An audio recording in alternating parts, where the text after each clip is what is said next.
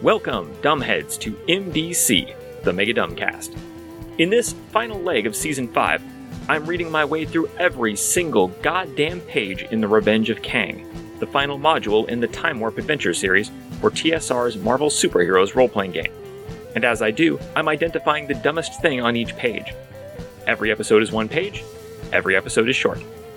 The Revenge of Kang was written by Ray Winninger and was published in 1990.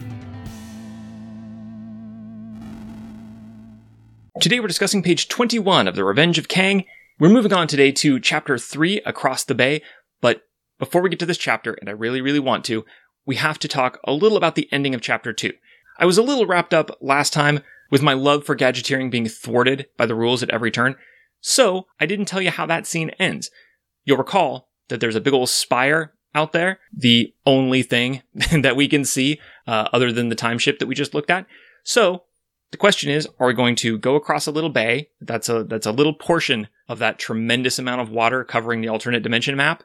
There's a little teeny part of it that we might cross to try to get to the spire, or we could walk around overland and go through the swamp. I think the Misfits are going to check out the bay. One of them is a mermaid after all, and we've not had a ton of opportunities to do anything aquatic with her at all. So the Misfits are going to try the water. Ford's Furies and the Zoomers are both going to go overland, and we're going to see them in Chapter 4. Chapter 3, Across the Bay, finds our heroes, the Misfits, looking for a way to get to the spire by sea. Here's the box text, quote, "As you walk down toward the bay, you notice a peculiar silver object beached on the shore. The object is a hollow cylinder, approximately 10 feet long. The 4 paddles you find inside confirm that the object is, in fact, a boat. Although the liquid that fills the bay is pale green in color, it seems to be identical to normal water in all other respects. No harm done, but I do not appreciate you telling me in the box text that I in any way experimented with the pale green water. I don't touch weird liquids, not in role-playing games, not in life. It's caller ID rules. If you don't recognize it, don't pick up." Now, the Misfits will get in the boat and go across the bay, but first, they're going to exercise an option listed here. Quote, "The spire is 2 miles away by boat and 5 miles away by land. If the heroes are all capable of flight, they can simply fly over to the spire. In this case, skip directly to chapter 5.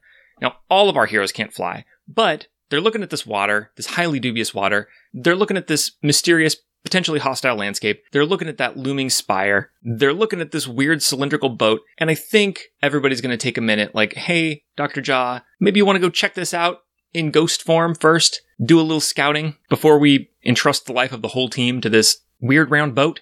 So she's going to do that. She can fly in astral form. So Advika Jha is going to go fly over in astral form while the rest of the team watches over her body. We'll talk more about what she sees later when we get to chapter 5, but suffice it to say she's going to do a lot of useful scouting. She's going to come back and help the team get across the water and over to that spire, and we'll join the Misfits again soon. They're not really the stars of today's episode because I want to take a moment to wise you up to a delightful secret feature in this adventure for one of the West Coast Avengers.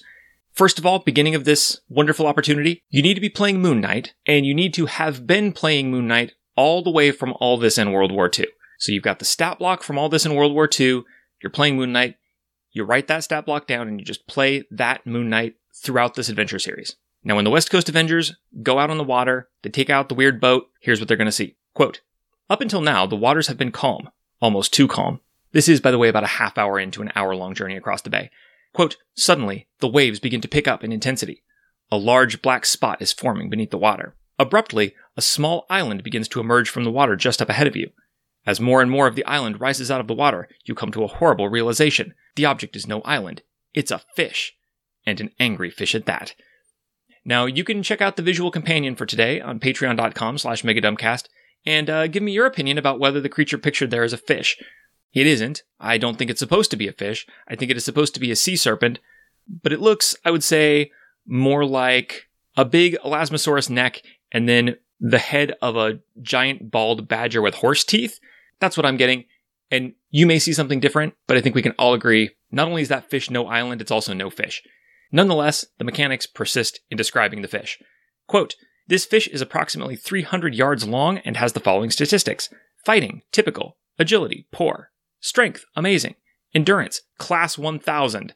Reason, feeble. Intuition, feeble. Psyche, feeble. The creature has 6 karma and 1060 health. This thing has good body armor, which is proof against physical and energy attacks. It swims at typical speed, and fortunately for us, it has a special ability called Complacency. Quote, Although the fish has well over 1,000 health points, it will leave the heroes alone after they've inflicted 100 points of damage. I do appreciate this. It makes me wonder why exactly this thing has class 1000 endurance, when the author is not going to have it charge at anything and is going to have it leave when less than a tenth of its health is gone. I think it's probably to avoid a situation where a character who has a gun, like if you're playing Punisher here, you just like fire a shot and just hit it right in the forehead and kill it, because you roll a red result and it blows its endurance roll to stay alive. That's probably what the endurance is about. One of the things that this creature's high strength and endurance will accomplish as well is that it's going to prevent characters with lower strengths and endurances from slamming it. So we're not going to have a situation where you kick the fish and knock it way back, right? Wrong. There is a martial arts talent in this game. Martial Arts A. Martial Arts A provides that the user can stun or slam opponents regardless of their relative strength and endurance. And who has Martial Arts A? Moon Knight. Now, it's not in his write-up in the basic revised campaign book. It's not in his write-up in this book, because they cut his talents to make room for all that bullshit he doesn't have anymore. But it's in his write-up in all this in World War II.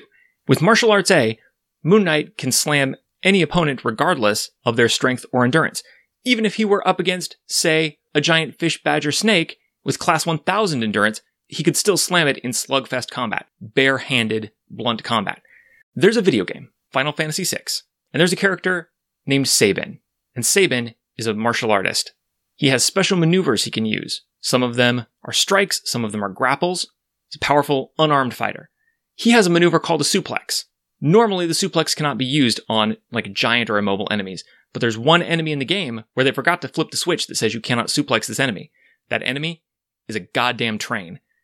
Sabin can suplex a train, and it is one of the best things in that game. Such moments of pure joy do not often enter our lives, but this is one of them.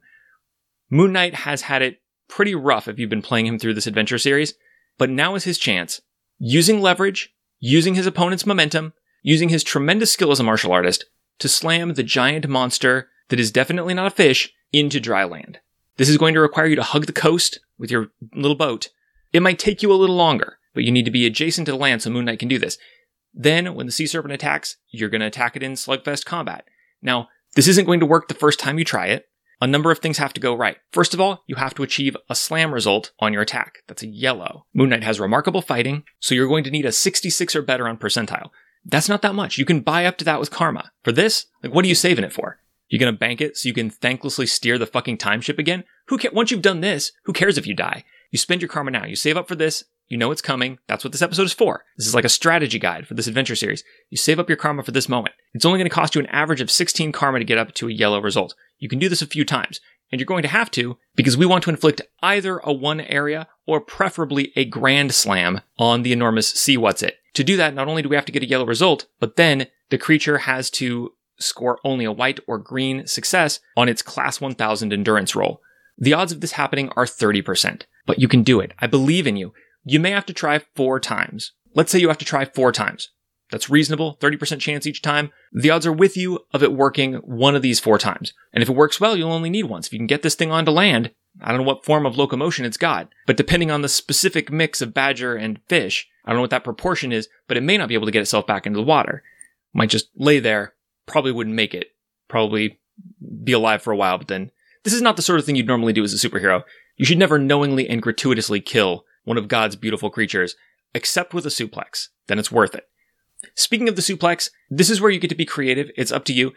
It depends on what your GM will accept. Some GMs, the kind who will let you do any goddamn thing on a natural 20, they're going to be absolutely fine with you saying, well, the dice say I slammed the sea monster, so I snatched a headlock, and I picked him up, and I leapt in the air for good measure, and I slammed him, like a suplex, maybe a brain buster, onto the land. Some GMs might let you do that. Other GMs are going to say, look, the dice say what they say, but you got to explain to me in the fiction what's happening here. Moon Knight can't lift up a whole sea serpent. Especially, it's 2:30 p.m. The moon is nowhere. And anyway, that's not your moon. It's the middle of the day in a stranger's bed. You're lucky you can get it up at all, Moon Knight. So explain to me how you take down this sea serpent, plausibly. A realistic way to grapple and throw a sea serpent. I have some suggestions for you if you have a hard-ass GM. A DDT. You can look up a GIF of a DDT if you don't know what it is. That would be a great choice here because this sea serpent-like body is going to be very vulnerable to leverage. It's got that big head, that big badger head way up there above the surface of the water. Most of its weight way down below. I think if you can grab that head and you can have enough momentum to throw yourself backward and downward, let gravity do some of the work, and pull that head down, I think you may be able, you don't have to move the whole creature, you dive backward with the head, you slam its head into the shore, directly downward, and just with the sort of whipping effect, the spine and everything, he's gonna follow through. I don't know the exact physics of it, but when you DDT someone, typically they kind of do like a little roll through. I'm not sure why that is. I'm not a doctor. I'm not an anatomist, but that is what happens when you DDT someone. And I think that's going to happen to the sea serpent. It's going to end up laid out on the shore. So the DDT is a good choice. The key thing is you need to shift the weight of the sea serpent so that its weight does the work to pull it over. So I'm also going to recommend a Death Valley driver. Maybe you picked it up from somebody in the desert during the Weird Weird West, some kind of pro wrestling prospector, some kind of pro wrestling cowboy, maybe a pro wrestling schoolmarm, I don't know. All of these are wonderful options that should definitely be played in some pro wrestling game context, but for our purposes here, it doesn't matter.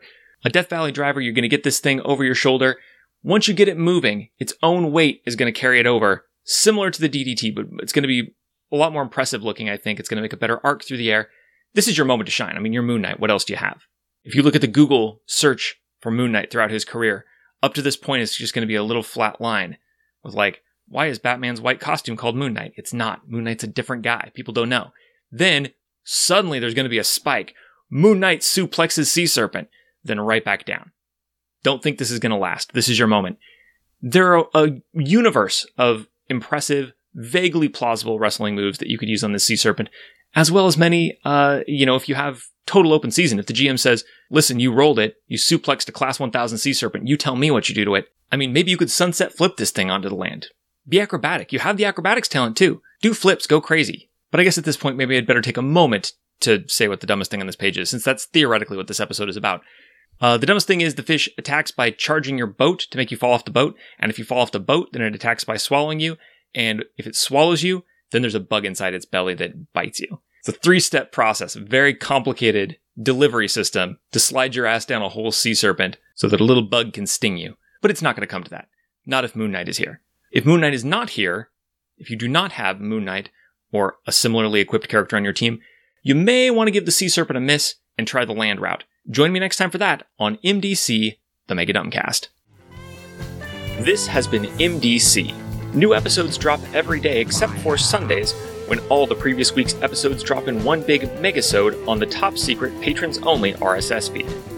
If you'd like to get access to that feed and support the show, go to patreon.com/megadumbcast. Contact me however you want. I am Megadumbcast on Twitter, Gmail, Podbean, your favorite podcatcher, etc., etc.